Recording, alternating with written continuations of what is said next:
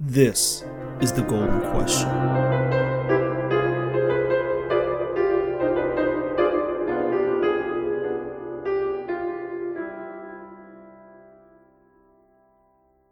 Hello, welcome to episode 19 of the Golden Question podcast. In today's episode, we're going to be answering the question, where I disagree with the Austrian school of thought. Again, as I said numerous times, these questions are going to become more like statements just because I would like to directly address a certain topic. And for the viewers who are reading the title of this of the podcast, I think it's going to be much more favorable if they understood my point and what I want to get done in the video rather than just leaving it ambiguous in a question. So the Austrian school of thought is a school of thought, obviously, it's in the name, that emerged during the wake of the Industrial Revolution. It's predominantly a free market ideology, very capitalist, very free market, and it's sort of the basis of the opposition against the new wave of Keynesian economics and Keynesian school of thought that has emerged in the 1940s. Now, the term Austrian economics hasn't really emerged up until the turn of the century. And before, you could just say it is the sort of the economic school of thought, the most predominant. However, as I said, over the turn of the century, the rise of Keynesians came in. Austrians came in as an opposition to that, and they were more conservative, trying to conserve the more the ideas of the economy that were more prevalent in the past. So their attempt to conserve it, they brought up their own school, the Austrian school, and unfortunately right now it is a fringe idea. It's in a very small minority, and very few subscribe to it. More people in today, especially in government and in large institutions, in large sectors of the economy, more people subscribe to the Keynesian economics. So I encourage, if you believe in the free market, if you believe in capitalism, definitely take a look into their works. Mises was definitely someone who is very well known in the Austrian school of thought, so you could read a lot of his works. And I agree, I would say, with 90% of what they teach. Now, really quick, I just want to state that it's okay, and actually it's encouraged not to agree with someone 100%. Because a lot of people think that when it's time to formulate my worldview, I need to subscribe to someone's worldview. And if I subscribe to someone's worldview, that means I have to agree with them 100%. I don't think that's the case. I think it's important to formulate your own worldview, and you could bring in different worldviews from different areas and help build your own unique worldview in a way. And you can only do that by not agreeing with someone 100%. And I think that's very important when building your worldview, and because it sometimes tends to make people subscribe to things that they don't agree with, and so they force their way to do that. And in an attempt not to do that, they sometimes block away really good ideas. So, I think it's really important to not be afraid to not agree with someone 100%. I think and this is especially the case for me, I do not agree with any single person 100%. You can agree with someone in terms of their religious ideas, but you may not agree with them in their economic ideas. You may agree with someone in their economic ideas, not in their political ideas. So for me personally, and I'm witnessing this in my life as I do research on certain individuals, I always find myself not agreeing with them 100%. It's either 50% or I agree with them on a certain field, but I never just accept everything somebody says in their entire worldview. And I think that is a good thing because it opens me up to more ideas, and in general, it helps me formulate my own unique idea. And I think that's important. So, the Austrian school of thought is something that I was interested in. I said, hey, if they're for capitalism, then I must agree with everything they say. And believe it or not, there is something that I do not agree with them, and that is the concept of interest rates. Now, there is a phenomena about the capitalist and free market ideologies, and I've sort of hinted at it in my previous podcast when I was talking about some of the idea of what this system should be and how socialism is more prescribed as a system versus capitalism, which is a systemless society. And I think I need to expand a little bit further on that. And what I mean by that is capitalism, right? This idea of a free market is more of a acknowledgement that people should be let to their own devices. People should control their own lives. People in a group should control their each individually their own lives.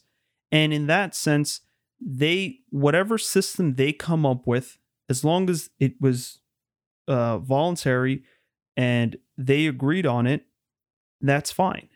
And ultimately, in capitalism, if a group of people come together and they believe in a socialist idea and everybody in that party agrees, and as long as they're not infringing on the rights of anybody around them, that is still a capitalist approach because, as I said, capitalism is just the concept of letting people do whatever they want with their own lives. And that means making their own interactions with other people, forming contracts with other people. There is no set system that capitalism follows. Now, what other schools of thought try to do, and what people tend to believe is that if you let people do whatever they want, then they will move to more free market and capitalist tendencies, which is what the sort of end goal of capitalism is. But capitalism from the start emanates from the concept of letting people do their own thing. So I think if somebody came up to me and told me to define capitalism or define the free market or what system do I believe in, essentially, I would reply to them and say, I believe in people doing their own things. Capitalism from the root says, do whatever you want. Let people decide what they want to do. And then somebody could say, if we do and this is where the opinion comes in, if you do let people do whatever they want, they will naturally tend to move towards the free market and this idea of a capitalist structure in which there is limited government and the economy ends up being more free. You have capital investments, capital formation, people tend to save more. And then you could go through the whole slew of things that capitalism subscribes to, or that certain policies subscribe to capitalism. But you have to remember the root cause of this is because you let people decide what they want to do. And if you let people decide what they want to do and they go towards socialism, that's still in a way a capitalist approach because nobody's forcing them to go to socialism. They just naturally came to a voluntary conclusion that they want to go towards socialism. So that is the phenomena about this capitalist ideology because it's not a system. There's no rules in it. It's sort of a systemless, right? It's lacking rules, and it frames itself around the idea of letting people do whatever they want. So I just want to emphasize that. Now, same thing with the Austrian school of thought. First thing is they believe that the people should be left to their own devices, and that when people are left to their own devices, they formulate they formulate better decisions on what's best for them, and they could formulate a more efficient economy. And this stems from a limited government, or they will eventually go towards a system of limited government. So in that regard, I agree with the Austrian school of thought, because it stems from letting people do whatever they want. Now, the second aspect is if you let people do whatever they want, what can you infer will happen, right? What system of economics, what system of government will people go towards if you let them do whatever they want? Well, they believe that people will naturally move towards using gold as a form of money or having a form of paper currency that is backed by gold. They will believe that government is inefficient and they will try their best to limit the size of government and the use of government in an economy or in a nation. They believe that government has the main role of protecting your liberties, your rights, your freedoms. And they believe that obviously free markets are the most effective and efficient way to get goods and services out into the market in all industries. So those aspects, those conclusions, those inferences that Austrians make when you let people do their own thing, that I agree with. The only thing I do not agree with them is their future predictions of interest rates or what they will think people will do with this concept of interest rates. Now, Austrians have debated heavily over the concept of interest rates. Many, till this day, debates still go on among Austrians on what are interest rates, what's their role, what is the right interest rate that should be in an economy, how is this interest rate controlled? Now, the conclusive view, I guess, or the most prominent view among Austrians is let the market decide interest rates. If it's negative, if it's positive. But again, when you say let the markets decide the interest rates, you're going back to square one, right? And what I mean by that is if somebody asks an Austrian what their stance on interest rates are, and they reply, let the interest rate should be controlled by the market, that's already a given in the ideology. That's already a given because originally you've stated that the economy should be controlled by people. But as I said, there is another aspect of the school of thought which tends to predict what will happen once you let people do their own thing. And so when it comes to interest rates, their policy so far, their idea, I shouldn't say policy, they're not a political party or any of that. Their idea is that interest rates get controlled by the market. Again, that's a given. But they think that when times are good, people tend to spend more. There then tends to be too much debt, too much consumption, not enough savings. So there's a lack of savings. And so interest rates then start to rise to encourage people to save. And then when people save too much, then interest rates tend to go down. But the confusing part is Austrians don't subscribe to these ideas of booms and busts and cooling down the economy and the economy getting too hot. They don't subscribe to that. So if they don't subscribe to that and they subscribe to a more stable economy, then it's very hard to point your finger on interest rates because if the economy is stable, how do interest rates move in that stable environment? And this is where I disagree with them. I do not think, yes, the economy, interest rate should be left up to people, right? There should be no central bank that enforces an interest rate. I do not subscribe to that. That aspect I agree with. But the follow-up is if you let people choose their own, let people control the economy, let people control interest rates, let the economy control interest rates without any force from any government or from any agency, then interest rates will go up and down and fluctuate. And again, it gets even more confusing when you start saying up and down. Why is it net positive? Why isn't it negative? And what's the threshold? Is there a range that interest rates go through? So it's very confusing. As I said, Austrians till this day they debate it. There's a lot of people on one side saying, yeah, they have a definitive range. It must be between 0 and 10% or something like that, or 0 and 30%. There are some that say it's somewhere between 0 and 5%. So where I stand personally on this idea of interest rates is I think interest rates are 0%.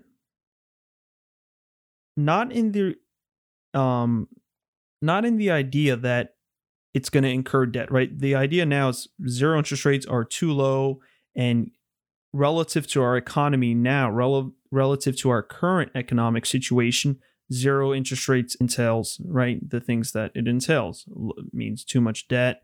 Um, it's time for interest rates to start moving up. We have a lot of problems because of low interest rates. That's not what I mean by zero interest rates. Zero interest rates for me are this idea that we, as society, people do not consume debt. They get rid of debt. And when you get rid of debt, the idea of interest rates tends to dissipate because interest rates are only in concern with what price you put towards money, and it puts a sort of return on money when you lend it out. I think that's a main aspect of interest rates, is that it pertains a lot to debt, right? Interest rates and debt have a strong link. Now, Austrians tend to tie interest rates to a bunch of other factors, right? To the idea of production, of prices, of futures, right? In the futures markets, they tend to throw interest rates all over the economy. I don't agree with that. I think, yes, you can have premiums on other things, right? If I want to sell something and somebody's willing to pay me to finance this, and then I throw an interest rate on there, I think that's a little bit different. I think when it comes to the sale of goods and services, you can't throw premiums in there in order to allow the buyer to postpone certain payments. But I wouldn't consider that interest. I would only consider the rate, the premium, a interest, or the name interest, right? When you obviously loan someone a money and expect them to pay you back, and then you provide a loan on that money. And it's simply between an exchange of money. You're simply exchanging money for money, and then you add a premium on your side. That premium I would consider the interest rate that I'm referring to. But when it comes to the sale of goods and services, I would just consider that a premium, a return premium, a risk premium that you can add. And that I don't consider interest rates. But again, Austrians, they lump everything as interest rates. They consider even profits having some sort of interest rate baked into them. I do not agree with that. And now another aspect of Austrians that I disagree with, and it's tied into interest rates. So I'm gonna combine this into one aspect that I disagree with them in, and that is debt. Again, Austrians believe you should allow people to do whatever they want. I agree with that. Now, if you follow up, what happens when you let people do whatever they want? Austrians believe that consumers shouldn't overindulge in debt. They're going to try to keep debt to a minimum, while businesses should go into debt. Now, not overindulge also, but they have more of a leeway when it comes to debt. And that debt for consumers are more bad, and debt for businesses is less bad. I fundamentally disagree with that. I think debt under all circumstances, both for consumers and for businesses, is bad. And I think that you shouldn't create a distinction between consumers and producers, because both their economies, both their financial situations, I think, are parallel. They're equal, right? An expense for a consumer is the same thing as an expense for a business. Those expenses might not be the same. They might be different in some mechanics, but they're very parallel. They're very similar. Just as how a business needs to stay profitable, a consumer needs to stay profitable, right? There's so many links that you could throw between a business and a consumer. Now, some of those links have different names, but they're the same fundamentally. So if for consumers you say debt is bad, it should also follow through that for producers, for businesses, debt is bad. And for consumers to obviously fund that debt and loan out their savings to businesses. I disagree with that. I think debt, if you're going to say it's a bad thing for everybody. It's not a bad thing to some and a good thing to others. Neither is it something that you should balance. This is also something that Austrians say, that debt needs to be balanced. You can't overindulge in it, but you shouldn't just completely get rid of it. You should somehow balance yourself in it. Again, when something is bad, it is bad. That's it. You can't balance yourself. And I really compare debt to alcohol. Now, again, this is outside of the realm of economics. This is more philosophical. But I really see a strong comparison, a strong link between the ideas of debt and the ideas of alcohol. Now, a lot of people, when they talk about the Fed, when they talk about the Fed drugging up the economy like a drug addict, like an alcoholic, they always make that comparison. Why is that? I think that debt, in a way, is sort of like alcohol. It's sort of this drug that you can abuse and then it becomes a problem. Now, when it comes to alcohol, people do the same thing. People say having no alcohol is not great because you miss out on some things, and then having too much alcohol leads you into some problems. So therefore, you should balance your alcohol um, your alcohol life in a way. You should balance how much alcohol you consume in your life. I don't agree with that, and I'm gonna get religious now. So just be prepared. When in scripture, right, in the Quran, in the Bible, especially in the Old Testament, there's a strong stance against alcohol, where God completely bans it, completely prohibits it. He says nobody, the law of the land should be that there is no alcohol, do not consume it. Now, if you take one sip, obviously nothing happens to you. So some people say, all right, well, I could take one sip as long as nothing bad happens to me. That should be fine. But there's a reason why God has prohibited alcohol. Even though you could take it in a modest amount and you could balance your life, He still banned it because the overall thing is bad. Right? It's sort of like, again, I'm gonna do another comparison. Stealing, right? If you steal one, if the concept of stealing is bad, and if you steal a couple of times, you could say, well, it's better than stealing. Stealing 5 times is better than stealing 10 times. So then should I find a way to average my stealing? It's arbitrary, right? What is the spectrum that you're looking at, and what are you trying to balance? Same thing with alcohol. Same thing with debt. What is the spectrum, and what are you trying to balance out? What is the upper limits, and what is this middle number that you're trying to achieve? So if something is bad, you should avoid it entirely. Alcohol is bad. That's why now it's not the case with Christians, and we can talk about how I think the religion has sort of shifted and been changed to allow some of these things to get excused. But especially in Islam and the Quran, God specifically says to ban alcohol. He says He bans it before. God said He banned alcohol before. Some people changed the rules and then abused it. So God gets rid of alcohol or bans alcohol in His law. And it's not like you can drink it in a modest amount. You could take one sip. He completely bans it. It's a bad thing. Even if you take a couple of sips, you won't feel the negative effects of alcohol. But still, if you take it too much, then you could start feeling some of the negative effects. What that upper limit is very different for everybody. Some people can control themselves and they could push that upper limit even farther. Some people are very, they don't have that much control. Their body quickly gets affected by even the smallest amount of alcohol. So their upper limit is brought in a lot closer. So that's why when you have something arbitrary, when you don't have a clear defined limit of what the maximum is, just get rid of the whole thing and, in a sense, play it safe. So I think that the link between debt and alcohol is very strong for a reason. Debt is sort of like the alcohol in an economy, right? When you have alcohol, this is sort of the biological ecosystem and how we should get rid of alcohol in that ecosystem. And now the economy,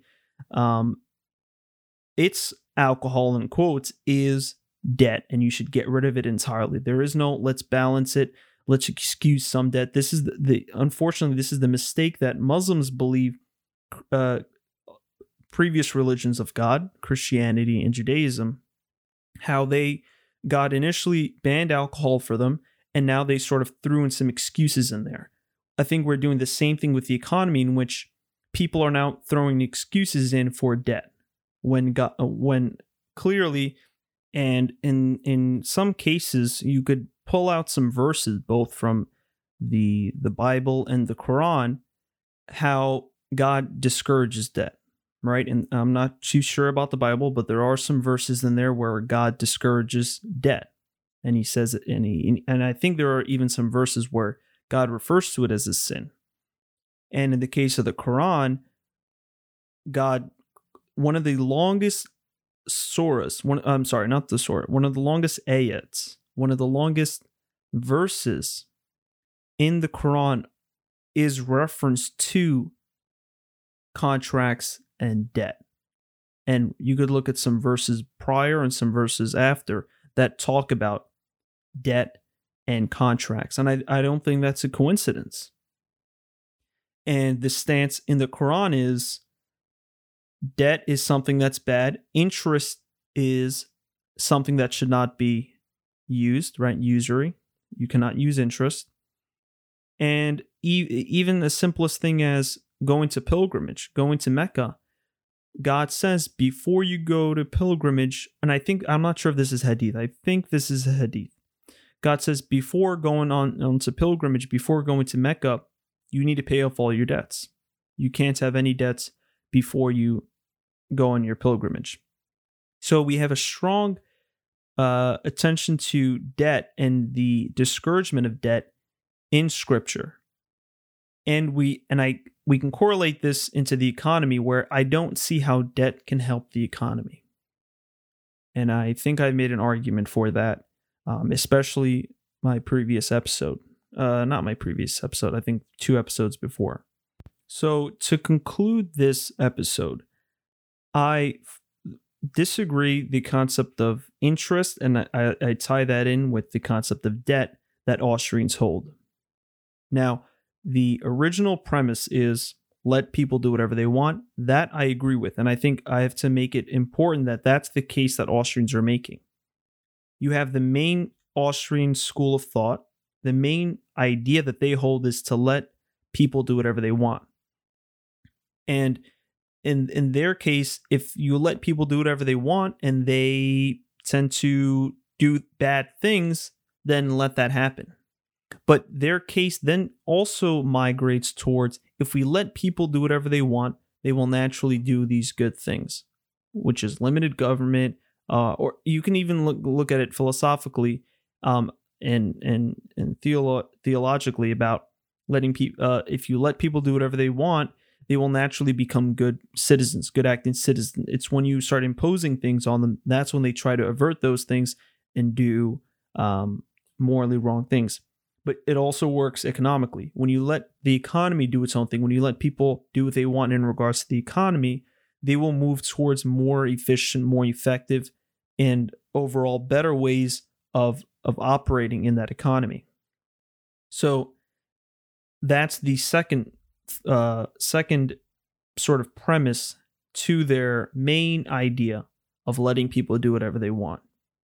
And you may say, well, what if you let people do whatever they want and they do bad things? Or what if you let people do whatever they want and they go towards socialism, let's say? There's 2 ways there's 2 different aspects to that, or to the response that I'm going to give. First is, we could argue that they won't. We will argue that if you let people do whatever they want, they will do good things. They will move towards a free market approach.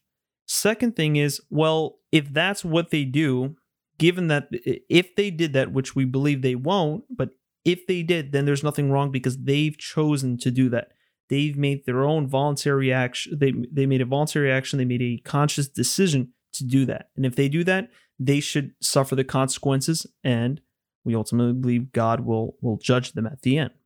So, but that's sort of we could say a rare case, because we know that if they do follow their own intuition, if they do make their own decisions, they will do good. They will go towards socially they will do good. Culturally, they will have good morals, and economically they'll move towards a free market. So in terms of that aspect of the Austrian school of thought or any free market capitalist school of thought, I agree with.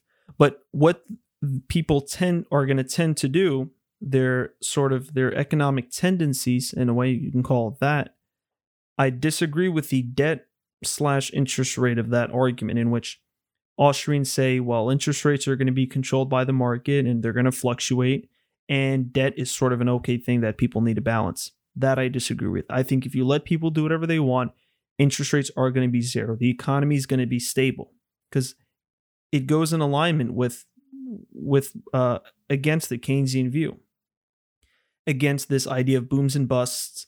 The economy has a period of expansion and a period of contraction. That I disagree with. I think the economy should stay stable. There are some aspects that inflate. There are some inflationary pressures on the economy, such as overall the standard of living is going to increase. The number of goods and services is going to increase. And some, this can get a little bit confusing, but some aspects, right, in economy, a company, their revenues could start to increase. So there are some inflationary forces. It's not like everything stays flat, but it gets balanced out by deflationary forces. So the price of some everyday goods and services, some life goods and services such as food, water, those prices will go down.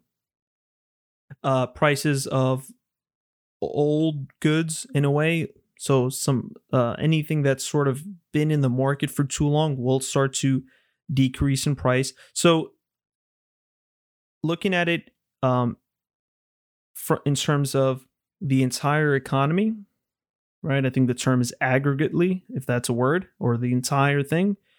If you look at the entire economy, you have both inflationary and deflationary forces, and they balance out, and the economy remains stable, and that creates stability. You can also throw in gold. Gold is a stable form of government. Gold doesn't make you money, right? Gold doesn't pay you anything, but you also can't lose money when you hold the gold. You can't lose any value because gold's value is consistent. It doesn't decay or it doesn't erode away. It stays how it is, and people will always value gold no matter what. Right? The value of gold is always going to remain constant. So that's why you need to have a stable form of money. The economy overall is stable. You have inflationary and deflationary forces that balance out. Austrians don't stress this enough. They talk about the economy being stable and how we should use gold, but they don't stress the stability aspect because it goes in disagreement with their ideas of there being an interest rate.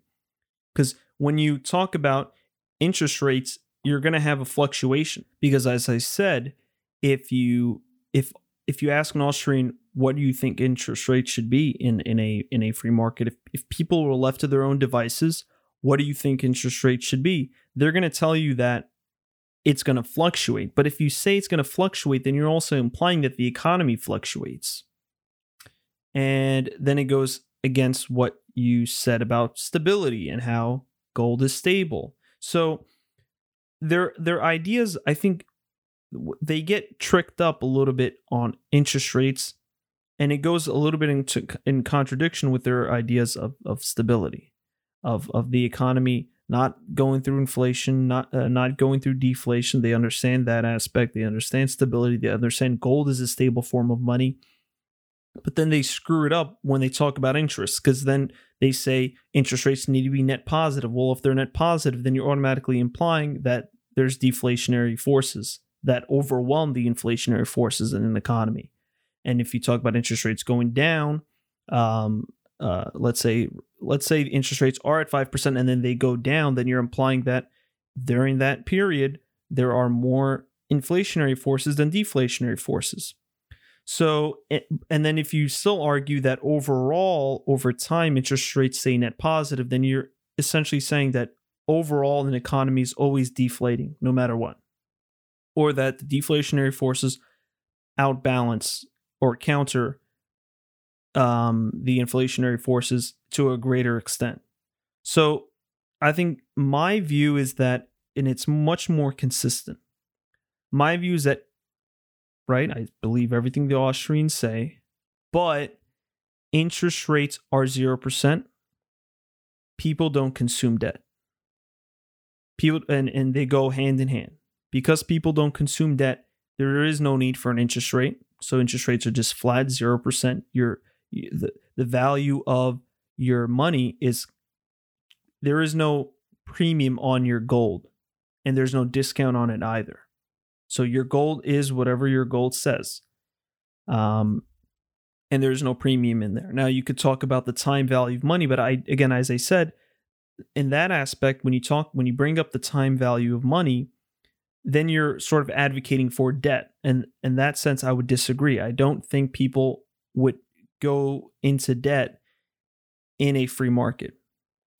And I would then also link it to alcohol. It's a bad thing that some people might do, but it's a bad thing that people are knowingly going to try to avoid and are going to try to keep to a minimum because they know it is a bad thing. And there's really no, and yes, there are, I take that back. There are, as I said, you could point to it statistically, economically, you could find ways to argue that debt is bad for an economy. And I try again to argue for that. I try to say that capital investments are much better than debt.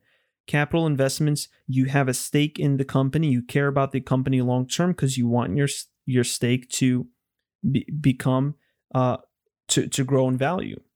When you invest in a company via the debt market, when you loan the money, you only are interested because loans have a maturity. Debt has a maturity. Investments, capital investments don't have maturity. Stocks don't have maturities. So you're in it more for the long term. When it comes to debt, you only care about your fixed return that you signed on the contract. And so as long as you get your return, you can care less about what happens with the company in the long term. So that's the problem with that debt. I think you can argue for, you can lay down a case on why debt is fundamentally bad for an economy or negative for an economy. And so knowing that, people will move towards debt, or people will just move towards debt because God has told them so, right? Because they believe that God says that alcohol is bad, avoid it, and you should also avoid debt. So you could apply the same two-way line of thought with alcohol, right? Even if God even if God did not tell you alcohol is bad, you could still come to a conclusion that alcohol is bad, and you could see the negative effects of it, just as how you would see the negative effects with debt, even though God has told you not to go into debt. So there's two ways you could look at it. Either God has told me not to go into debt, not to consume alcohol, and so I won't. Or you could look at it into, I don't believe in God, but I do know that alcohol leads to bad things, and also debt leads to bad things. So, and I don't believe in the concept of balancing, because unfortunately that's what people now do. They try to balance their alcohol life in a way. They try to say, don't consume too much alcohol, but it's okay to have a little bit. And they apply the same thing to debt. And unfortunately that has bad negative effects, because then you make an excuse for alcohol, you make an excuse for debt, and it's a drug, it's an addiction.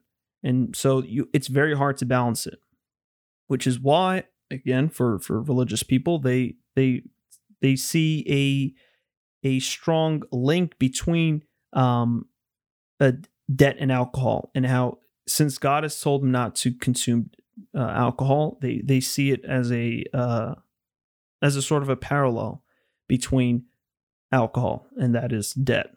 So that's going to be the end. I'm blabbering for too long. Essentially, I am going to make more videos, and what I wanted to do with this podcast is sort of lay down my philosophy, and in a more cohesive manner. I think I've spread it out in the last couple of episodes in the podcast, and I think putting it all in this video, I talked about debt, I talked about interest, I talked about um, some of my religious beliefs in relation to the economy. And I think I've made a strong case for why I think that Austrians are wrong about interest, and that's what throws their whole idea a little bit in the air. Because if somebody were to ask, like, if somebody were to ask you why isn't Austrian economics the mainstream? I mean, it's clearly laid out. Free markets are the best. Limited government, capitalism. They have everything laid out. There's evidence for everything. Why isn't that the norm? Why did this Keynesian idea erupt? And I think it primarily has to do with their questioning of interest rates, with the uncertainty of interest rates, because the economists of that time, they didn't have a strong stance for interest rates. Unfortunately they didn't just come outright and say we're against debt, interest rates should be zero. They sort of were left ambiguous. Oh, we're not sure. And then that sort of gave the whole Austrian school of thought a bit of uncertainty, and it created a sense of doubt. Well, if they're not sure about interest rates, who says they're sure about everything else that they're talking about? And that's where some other schools of thought emerged in opposition. Something else I would like to say is also another reason why I think interest rates were left a little bit uncertain in the Austrian economic school of thought is that a lot of people who argued against interest rates were socialists and were critiquing capitalism. And I think that scared the Austrians. Instead of agreeing with them on interest rates and saying, yeah, interest rates should be zero, interest is a bad thing, they sort of got scared into thinking, if I'm for interest and I'm arguing in favor of interest rates in the economy playing a vital role in the economy, then means I'm a socialist.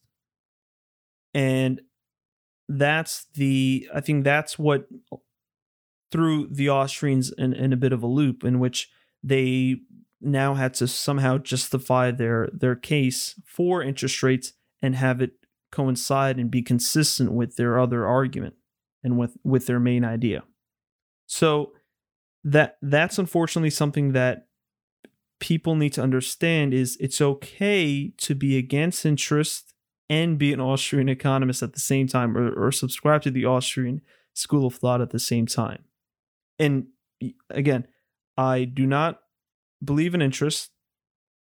I disagree with debt, but I am for the free market and for capitalism. I think that's the position that many Austrians were scared to hold, because they saw that people in opposition to the Austrian, I'm saying it over and over again now, I'm sorry, I can't even say it anymore, the Austrian school of thought, a lot of people who were opposed to that ended up being socialists. But I think maybe that is just a coincidence that these socialists, or it could be actually, I know I cut myself off there, it could be actually that the Austrians,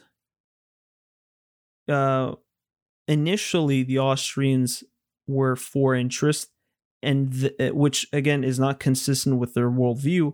And then the socialists came, pointing out that discrepancy, and then it sounded like as if they were, and then it gave the view that they were against the Austrian school of economics because of their stance on interest rates, if that makes sense.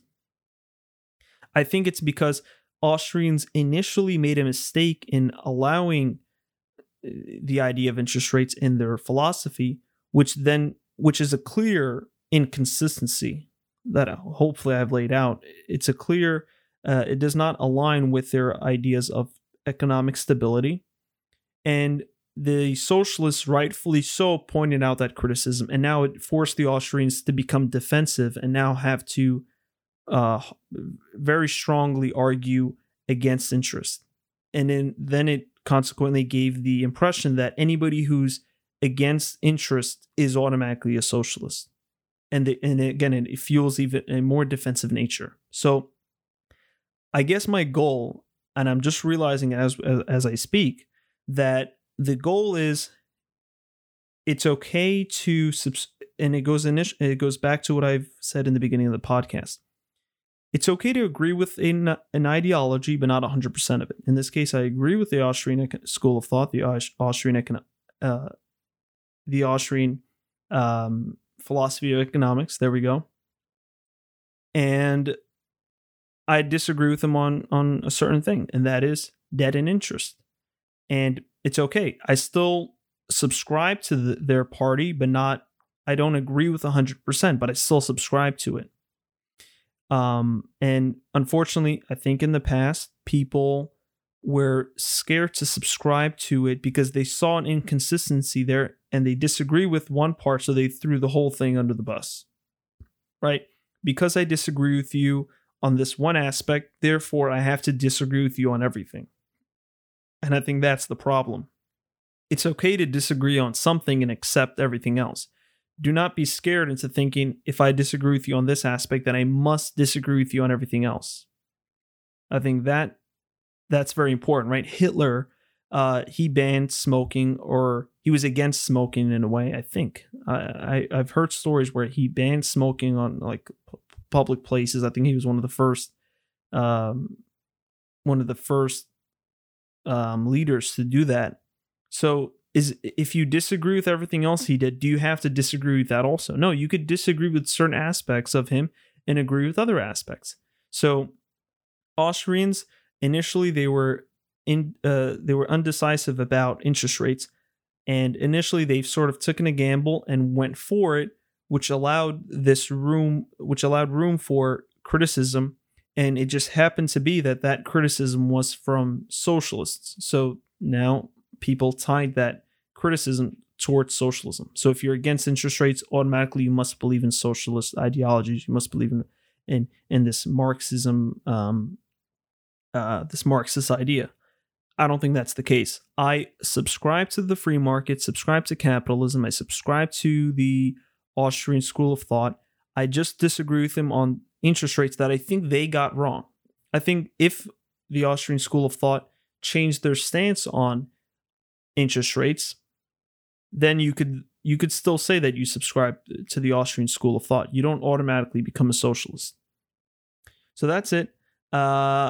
Hopefully I've gotten everything that I needed to say. I think I did. And as always, stay safe.